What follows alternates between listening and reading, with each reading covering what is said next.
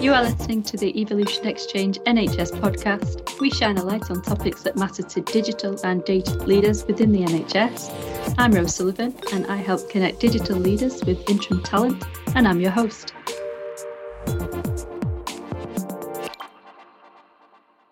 Thank you very much for joining me today to discuss digital transformation within the NHS. Before we delve deeper into the topic, let's work our way around the room with some introductions. So I'll start us off.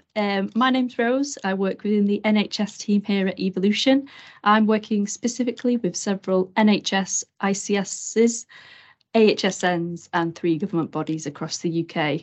My goal is to help those organisations realise their true potential towards better patient care, and this is done through digital technology and innovation. So that's me. Francis, would you like to introduce yourself first, please? Yeah, so my name is Francis Masinde. I am the Digital First Programme Lead at South West London ICB, working on the Digital First Programme with a team of project managers to deliver a number of work streams and outcomes for the Digital First Programme for South West London. Perfect. Thank you so much for that. And Chris, can you go next, please? Sure. So I'm Chris Nortcliff. I'm a GP in Manchester, and I'm also a digital lead for the Greater Manchester Primary Care Provider Board. I'm also working in Digital First. I'm the clinical lead for our Greater Manchester Digital First programme. I'm generally interested in change, and I think digital is a hugely important part of that going forward, and seeing and sort of challenging our status quo and our norms and seeing what can we do better, because I think we can always challenge ourselves to do that. Perfect. That's fantastic. And thanks for joining us, Chris. Steve, would you like to go next, please? Yeah, sure. I'm Steve Ashwell. I'm a head of business analysis at NICE. I'm part of the digital information and technology team. So it's a step away from provider care. So it's kind of an arm's length body. I have a background in libraries and library science, so I'm passionate about lifelong learning, access to evidence, managing evidence and processing it. I'm also passionate about business analysis and being a generalist and working with teams to help them describe and solve their business problems and listing and managing requirements. Perfect. Thank you so much, and thanks for that for everyone. It's great to have you with me today. Now that we are all introduced, let's move on to your questions relating to the topic, digital transformation within the NHS. As usual, I'll work my way around the panel, asking each of you to pose a question and the reasons behind it. So we've got Francis coming in first. So his question is digital transformation in the NHS primary care a choice or necessity? And Francis, are you able to go into some detail on what the thought behind that was? Yeah, absolutely. Yeah, thank you, Rose. So yes, as you said, the topic is about digital transformation in primary care. This is an area of personal interest and passion. One, because I believe in transformational change, when it comes to the delivery of services in whichever industry sector, whether it's healthcare, whether it's other sectors, being able to manage change is an absolute imperative. And, with the changes that, for example, have happened across the globe because of the pandemic, I think there's a new type of thinking and approach to how we do things, how we conduct business, and how we deliver services within healthcare. So at the moment, when you look at, for example, primary care across the NHS, there are a number of challenges that face us. One of them being that there is a real experience of inadequate access to urgent care and access to general practice in general, which is at a time low. So how, for example, we open up digital as an enabler, as a capability, as a tool to enhance that access becomes absolutely critical in how we deliver primary care services. The other challenge is around, for example, the primary care teams, our healthcare professionals that work within primary care who are stretched beyond capacity, with staff morale at record low. So doing things that make their job easier, to deliver services becomes an absolute imperative.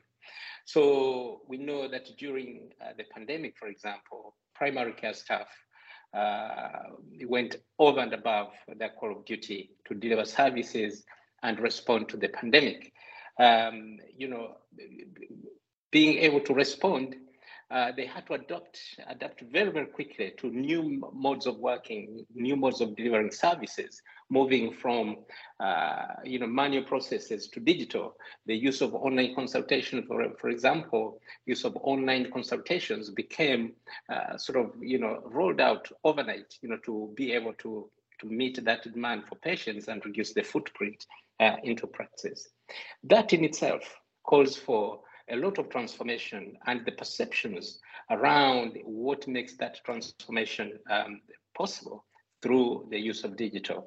And therefore, in primary care, the question is, when we talk about digital transformation, especially in our current environment, the current climate, where you're almost coming out of the pandemic, is that a choice or is it a necessity? I think the answer is almost obvious, that digital transformation and how we manage that in primary care becomes an imperative and therefore a necessity to how we deliver services and enhance digital access for patients, to be able to utilize and access services in primary care. On Digital First, for example, the program that I work on, it's about primary care innovation. It's about delivering digital transformation. So, things like online consultations, being able to offer patients that access to be able to contact their practice online, like any other business, whether it's banking, whether it's other businesses, other sort of industries. That kind of online access becomes vital because they can then go online, be able to submit their symptoms online. Those symptoms get to their GP practice, they triage and are able to offer them an outcome. So that is absolutely critical in how patients can then access their services, reducing the footprint into practices, but also giving them the flexibility that they can do that within the comfort of their home without necessarily having to drive distances to go and see their GP practice. Things like online, video consultations, for example, where a patient is able to have a video consultation. They can take a photo, they can take an image of a condition and submit online to the patient. That becomes an absolutely vital point. But also, what underpins this then, it's about change management and how we change the attitudes of our patients to know that actually they do not need to have a face-to-face engagement with the practice. They can do things within the comfort of their home, using digital means, digital access to be able to access services in as effective a manner as they would in a face-to-face. So digital transformation becomes an absolute necessity going forward, and how we can sort of enhance that digital access for patients, to how they access their general practice services. Brilliant answer, Francis. Thank you so much for that. Chris, I'll come to you next. What are your thoughts on that? Well, I think whether or not digital transformation is a choice or a necessity, I'd say it's an inevitability. And I think that something we're often not great at in the NHS is lining ourselves up with other sectors. And I think there's traditionally we think of ourselves as different and special, and we are. I think that is an important thing. The NHS is an absolute institution. But when you look at other sectors, so there's a few of these sort of paradigms. So if you think about booking taxis, it used to be that the only way you do it, you'd hail a taxi, and then that progressed on to the fact you'd phone up and book your cab, and now you book it on Uber and you can see where it is on the way, and that just happens naturally. And that happens in like booking a holiday. So you used to look at the classifieds in a newspaper and pick out and say, oh, well, that looks nice, we'll go there. And then it used to be a brochure and you'll go to a travel agent, and now it's you go on an app and you book it just like that. And there's loads of examples of that. And I suppose the challenge is, why should accessing primary care be any different? Our whole experience of how we live life has changed over the last year, 5 years, 10 years, and it's an accelerating trend. And I think that it's an inevitability that the way people interact with services, be it healthcare services or any other services, is changing. And people are more adept to doing things online. And for some people, it can be a much better experience. So through COVID, I had a really interesting realization that when there's lots of people who would spend a lot of time pre-COVID in an online scenario, gaming, for example.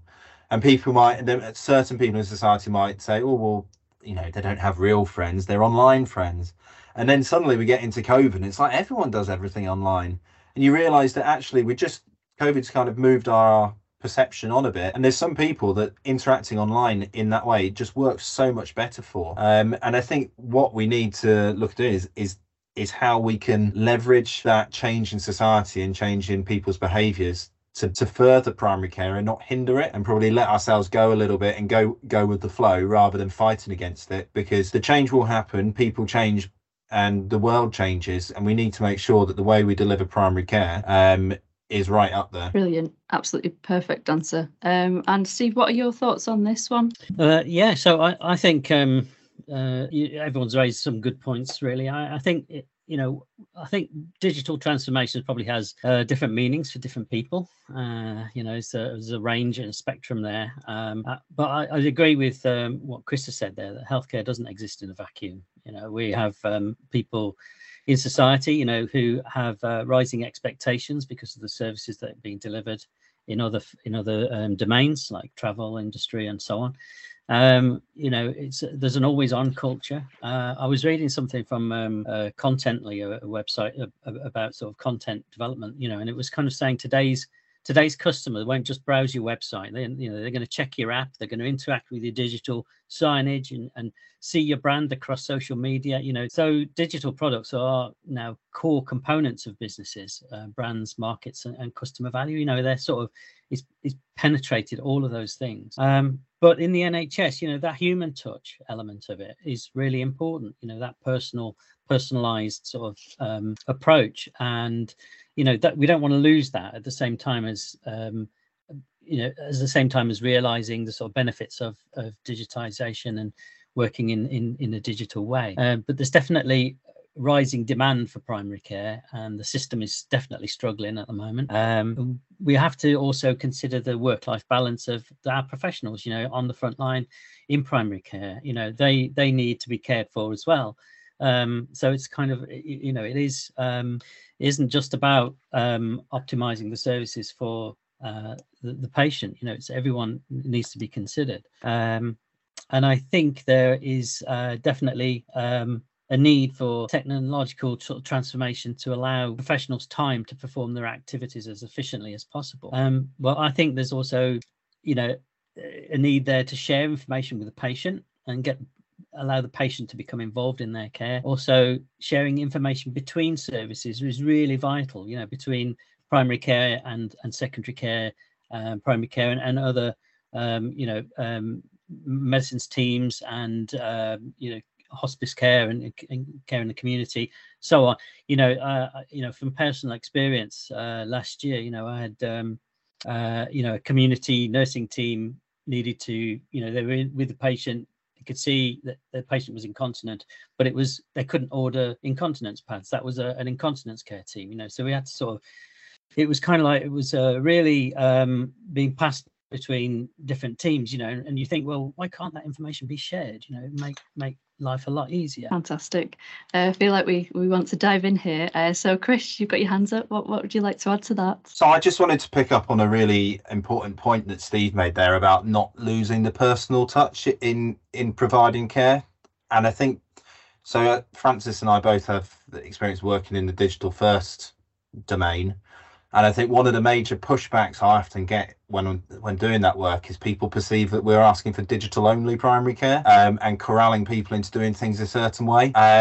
We had a workshop with our sort of place-based leads a few months ago in Greater Manchester, and someone made a really great challenge, said we shouldn't be calling it digital first primary care, we should call it digitally enabled primary care, because there's so many bits we can leverage in it in terms of how we use data and how we can bring that to the forefront to deliver better care for individuals, and how we can create that capacity to deal with complexity and do so I'm a GP, and what GPs do well is dealing with risk and complexity, and where there isn't just a straight answer to a transaction. Digital first primary care is brilliant for transactional care, and for some people, myself, that's perfect. I'm fortunate enough that if I need something from my GP, I want it a transaction.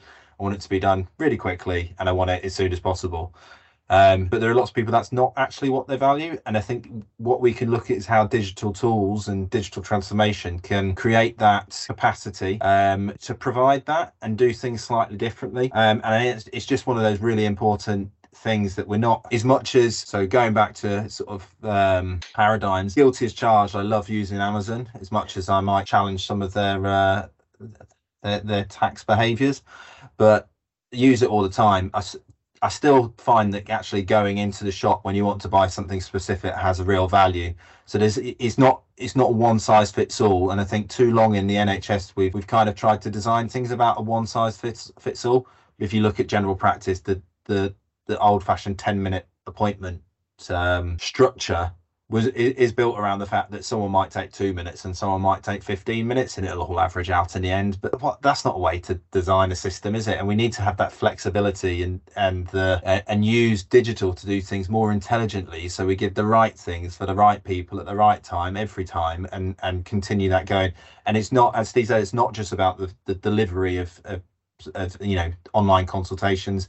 There's all the things that go into providing great care that go behind that, and how we can leverage digital tools to make that work better. Fantastic, thanks for adding that. And Francis, you wanted to add to Steve's answer too. Yeah, thank you, Rose, and thank you, Chris and Steve, for your input into that. Absolutely, do agree with what Chris has just said there in terms of the transactionness and that perception of having a service that's needed and accessing that service in a very timely, efficient manner, in a way that sort of assumes that service is necessarily available to all. It's as Chris said, the one size fits all. But that's not quite the case. When it comes to to the availability even of digital services in their efficiency and greatness, there are still certain aspects of the population that are not addressed. And this is where we come to the point of inequalities, that, for example, there will be sections, cohorts of our population that cannot access these digital services. And therefore, you find that if we do not embed into our thinking, into our design processes, the point about inequalities, cohorts of the population that cannot access these services, then these people very easily get forgotten. A case in point, I was at a conference in a couple of weeks ago where a knowledge expert on inequalities actually pointed out that during the pandemic, there were people who had no access to the internet, no access to mobile technologies, and yet they were all locked down at home on their own and not able to access their any of the services. And they put a question to us that, can you just put yourself in a position of these people just to feel and understand what they might have been going through? That the fact that they were totally closed off from the outside world, what did that mean for them? So when we design digital services, digital transformation, we need to have those cohorts of the population in mind so that they can be part of that process, and perhaps think of alternative ways of how they can consume the same services that are accessed digitally. Great, thank you. Steve, you wanted to add to that? Yeah, just great point, really. And I think it's, one of the things is about putting the user at the center of your design, really, making sure that, you understand the user's needs, and, it's not a one size fits all. So it's about getting, understanding each of those different users and groups, and building services and designing inclusion at the heart of your service, at the beginning of it. I think, I was kind of like in a pharmacy recently, and there was a patient trying to get a repeat prescription, and they left it late. They wanted to go on holiday, and they needed more medicine than they would normally get. But they had to go to the GP. They were kind of rebuffed at in the pharmacy, and they had to go back to the GP. Why can't that form be online? Those kind of things, I think, crop up every day for people, and that's about putting people at the center, I think. Brilliant. Did you want to add to that, Chris? Yeah, sorry, this is a really interesting conversation. So I think the inequalities piece is huge. It's a massive theme in the NHS at the moment. And I think when we're looking at designing digital services and digital tools, I think that there's one side which is making sure that we accommodate for those that can't use it, but also facilitating ways for people to be able to use it that don't currently use it. And I don't think that we really understand that well. And then what are some of the barriers? So a really good example I had was right at the start of COVID. I was working for a provider that also ran an inclusion health service. So specifically for the people experiencing homelessness, and recognizing that sudden switch to a sort of digital first triage approach, and that nearly everywhere took on board really very quickly. We had to find a way to at least allow people to have some access. So we went round to about 10 different homeless hostels and support organisations this was in Salford, and provided smartphones with data on it, and contracted smartphones that we had in the company, and made sure. And I went round to a variety of them. We wrote a quick SOP for how to make sure that AccuRx worked, and that was the tool that was particularly helpful, at the forefront of having video consults. And I thought this was absolutely brilliant. I was really proud of myself. Like, this is a great thing. We're making sure that there's access. The usage of those phones was really minimal. We had a few, but I think what you understand is it's not just about tools, it's about behaviours and understanding the why behind things. And I think, and that's really been a helpful process for me in terms of thinking about how we do things in digital first and digital transformation, because you make a lot of assumptions. So you make an assumption that if you send a text message to someone, they're going to be able to read it. So that means that that they can actually read, in terms of they can see it, that they understand the language, that they're literate. And these are assumptions we make, and it's not an absolute. And you need to start from a place of complete understanding, and to think that actually there will be people that doesn't work for, and it's very difficult for those people to then come forward and say, hey, I can't use this tool.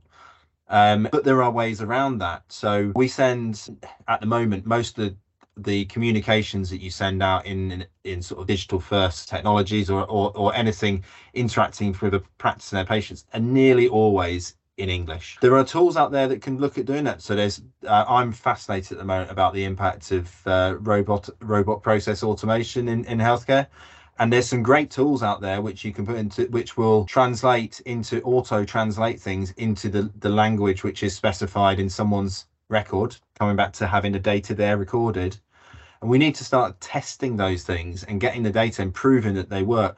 And that's just one example with language, but we've got to be innovative and not just assume that everyone can receive the information the same way. Brilliant. And was that your main thoughts around your question? How can digital transformation support addressing healthcare inequalities? Well, I think we've kind of sort of nicely segued into that topic. We absolutely have, yeah. And so when I thought about asking that question, it's because that question is ubiquitous in healthcare at the moment, because I think it's, at the same time, it's a terrible shame that we're in a situation where we have to address healthcare inequalities, but isn't it a good thing that we're actually doing it? And it's become such a potent topic that in the future, I hope it becomes less and less of an issue, because things are designed at source to take into account these things. I mean, I think in terms of healthcare inequalities, there's all sorts of things that digital transformation can support. I think the more data we have, the more we collect data, and doing things digitally is much easier to collect that data, allows you to have a really informed approach to how you address inequalities rather than making assumptions. You have to know what you're dealing with to be able to deal with it appropriately. And we've already mentioned about the one size fits all not being a great model, because some people need things in a different way, and we need to be able to create flexibility and dynamism in our services to be able to deliver that for everyone. And Steve, did you want to add anything to that at all? Yeah, so I was thinking, I suppose from my point of view, it's kind of internal efficiencies can benefit everyone, making improvements on in process optimization and so on. But I suppose it was interesting. I mean, there's a NHS Digital and the Good Things Foundation did a study, and they about tackling the digital divide, and they said that digital inclusion was the key. Was the key to that, and they had like 23 Pathfinder projects, and had great findings from all of those projects, really. So it was about sort of making services accessible via the internet, opening up information to the patient about their condition, making the systems more accessible. So looking at things like web browser accessibility. I was thinking about how devices that people can wear or take with them allow them to share information more easily with the healthcare provider. And remind them to take their medicine or to track what they've taken, what the side effects were, and share that information with their professional. But also I was thinking about how about the NHS app and the COVID app as well, and about how these things do need rigorous testing. They do need to meet a certain quality threshold, do need to be usable and useful. So that, there are sort of standards and ways that they can be evaluated, and more work needs to be done in that area, in that field, I think. I was thinking about access to people who are housebound or difficult to reach, that Chris mentioned there. I saw something on the news, I think it was today, was a headline about drone deliveries of chemotherapy, but my son was just like really dismissive of that, saying, that's ridiculous, but, we have to think big and, for transformation, and we have to sort of think outside the box, I think. And Chris mentioned the robot process automation, and translation, which I think is a fantastic use case for that. But also, the demographics of people, where there's got dangers of missing people who don't have devices. My own parents, for example, only my mum has got an old phone, and it's one of those that it's not a smartphone. It's kind of it's you can only text to it, and she never takes calls on it, but it's possible. But so there are also people who are reluctant to access healthcare, because of fear. There are groups in the community who are fearful of contacting their healthcare provider for one reason or another, and it could be stigma, or it could be fear, or whatever it happens to be. There is that, and we need to be so sensitive to that. And I think there are some great schemes and initiatives. There's a social prescribing initiative that I've seen, where the GP can refer somebody to the social prescribing, where they get coached on using digital apps and websites, and taken through the system, and that's a brilliant initiative.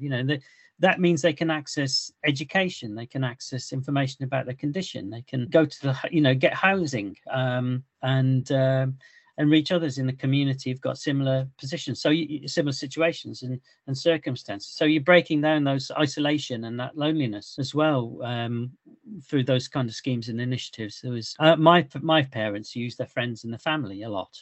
And they sit with my parents and use Facebook, showing pictures or accessing services, through that as a means to access healthcare. And it's about changing the culture, I think, and making that acceptable, and not not seeing it as something that's a problem or something that we need to sort of attach any stigma to. It's kind of that should be the norm, really. I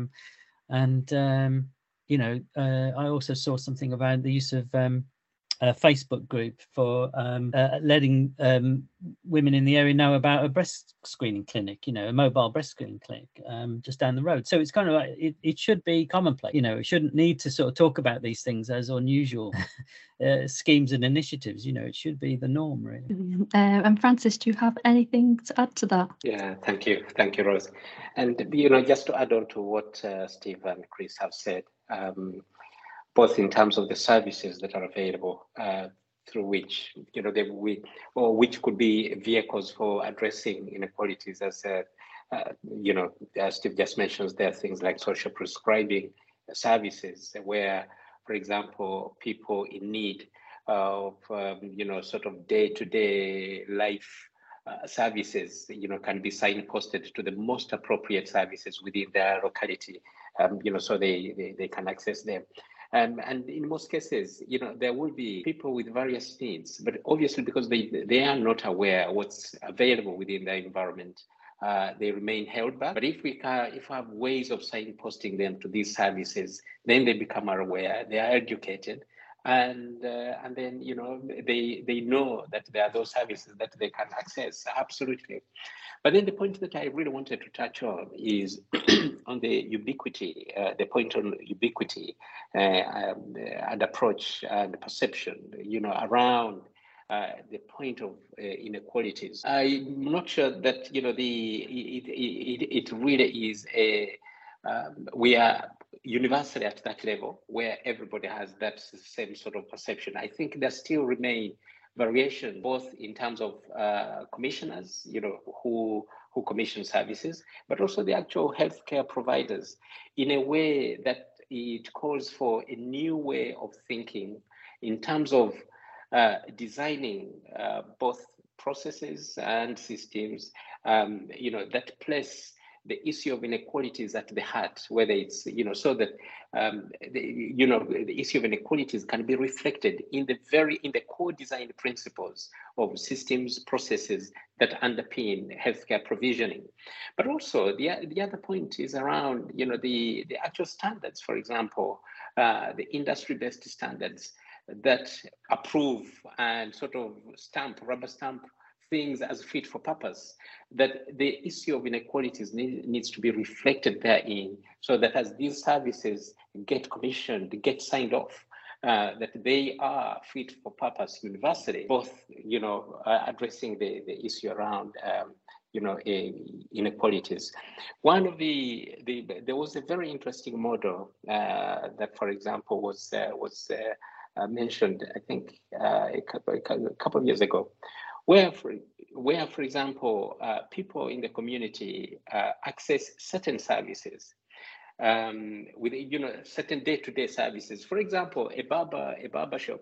Many people, most men, would go visit a barber shop.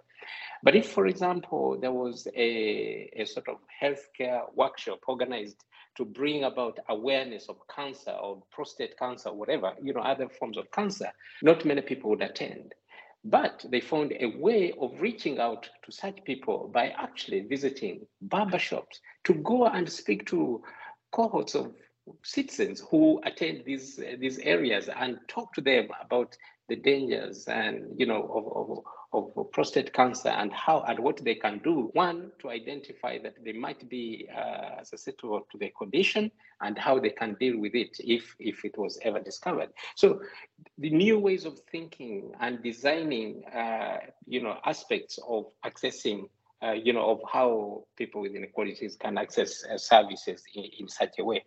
Yes, the point, is that, yes, in terms of the ubiquitous reception or perception, it's there, but it still needs quite a long way to go. It requires quite a long way to go so that we get everybody to that same position where the issue of inequalities can be placed at the heart of, process and services. Lovely. Does anyone have anything to add before we move on to the next question? Nope. Brilliant. Okay, so we've got your question next, Steve. Great question. How important is it to empower staff during digital transformation? So, Steve, are you able to delve into this one for us?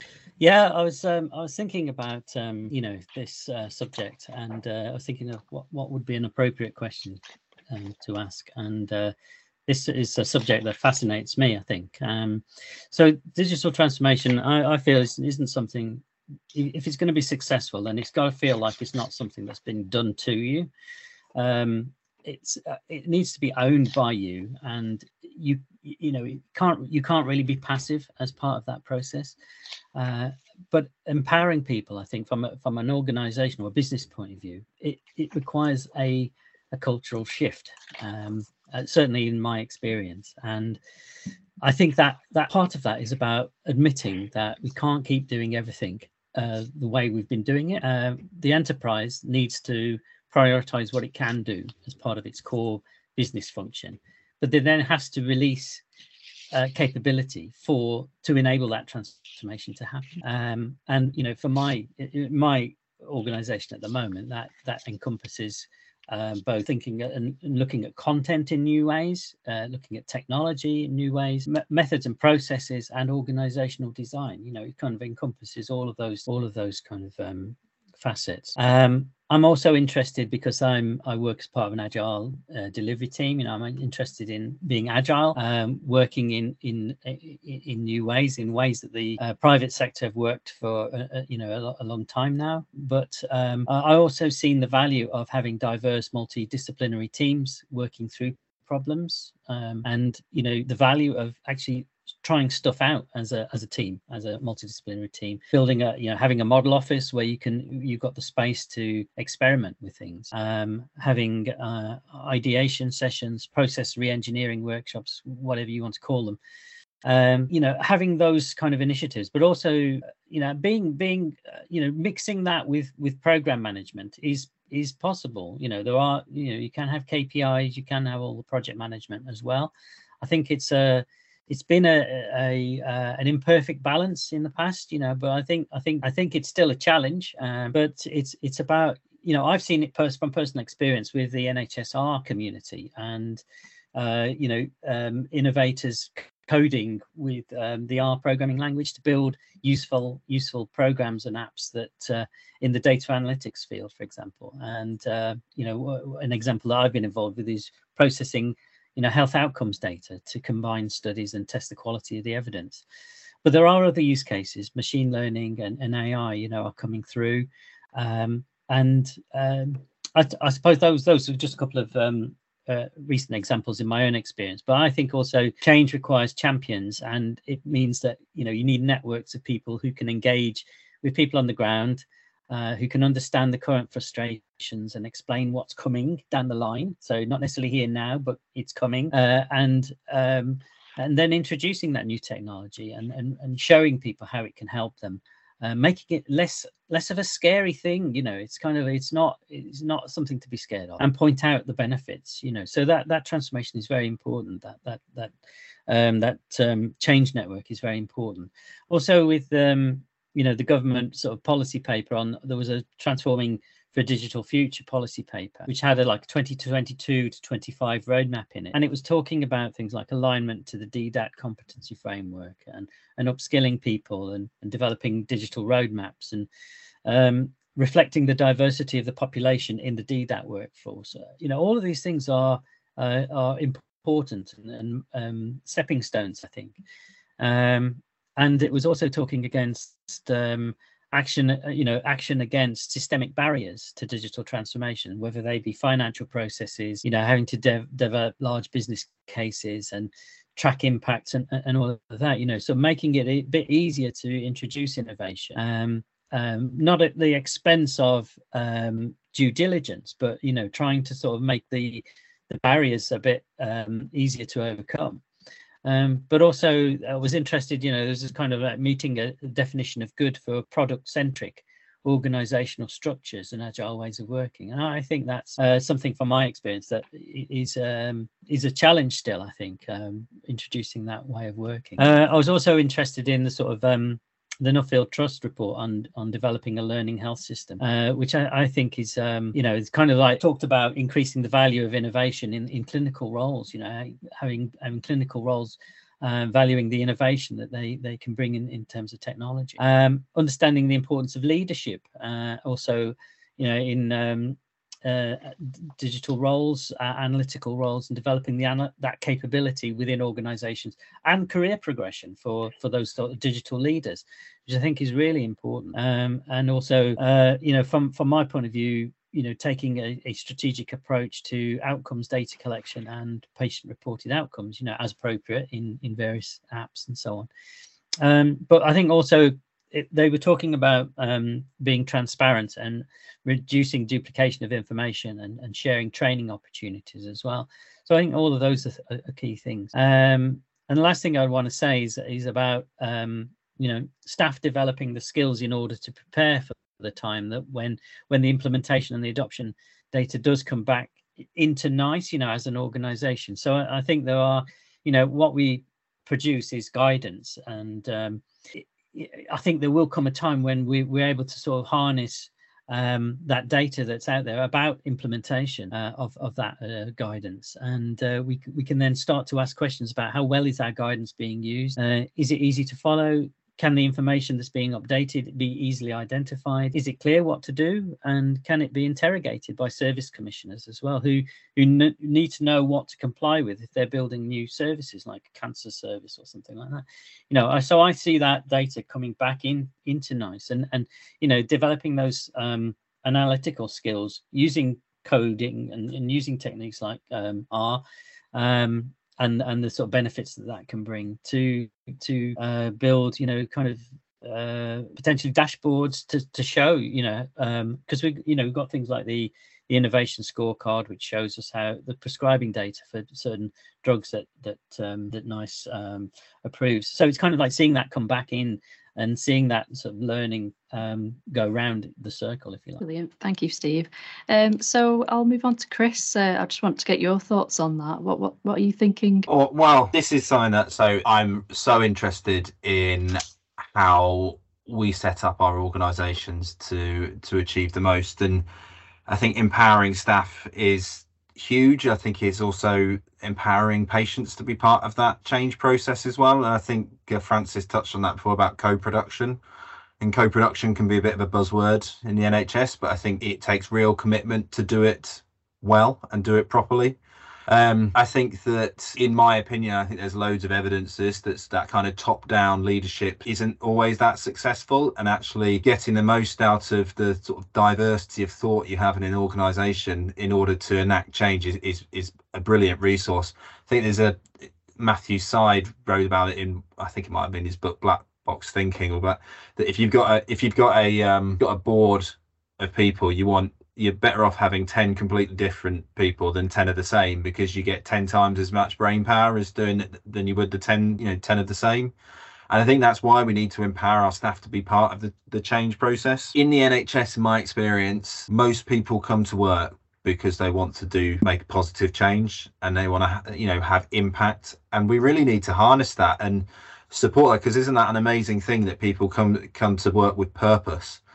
And I don't think we acknowledge how lucky we are in the NHS to have that as a foundation, but we need to support people and bring them that joy in work and part of that joy can be seeing your own actions have meaningful effect. So I think there's such a wealth of resource in people that we have working in the NHS to support digital transformation and bring the insights that they have from life. Because we're all patients at the end of the day, or we will be at some point, and we need to understand people and not assume that we know best. And I think it's a real thing in terms of being leaders in the NHS of relinquishing that ownership of problems and sharing it and creating a collaborative way to address problems. And there's tons of evidence of examples of where that's done really well and where. So an example would be Toyota.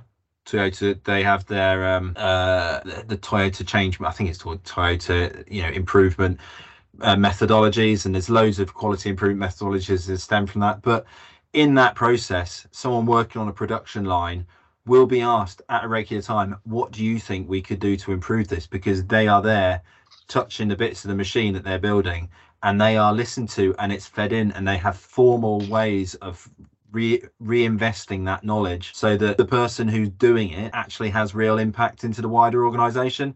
And so I am whole hog invested in seeing that in the NHS. I think that we've got so much untapped resource that we could draw out and gain so much benefit from. I can't remember which is the 5th largest employer in the world or something, after like the Red Army and or whatever. We've got that many people. And there's that many brilliant people. We should be really, finding the diamonds and bringing out the benefit that everyone brings to that. Perfect. Francis, what are your thoughts on that, or Steve's question? Yeah, thank you, Rose. Yeah, no, it's an absolutely vital question. About the importance of empowering staff during digital transformation, where most often the focus becomes on technology, on putting in systems, processes, and often we forget the people behind these technologies that we put in.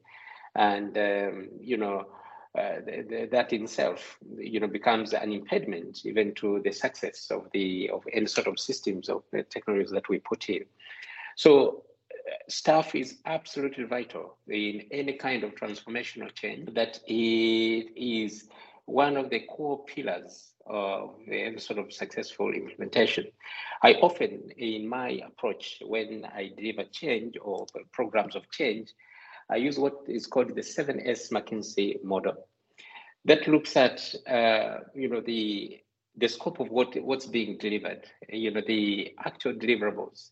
But then within that, underpinning all that, what needs to be looked at holistically, what they call the 7 S's, one of them being the strategy, that you are doing something that aligns with the organizational strategy, so that it's not something that's just being done in a vacuum. There's some kind of push, some kind of mandate that's coming from reflecting the organizational sort of mission and vision, as it were, so the strategy.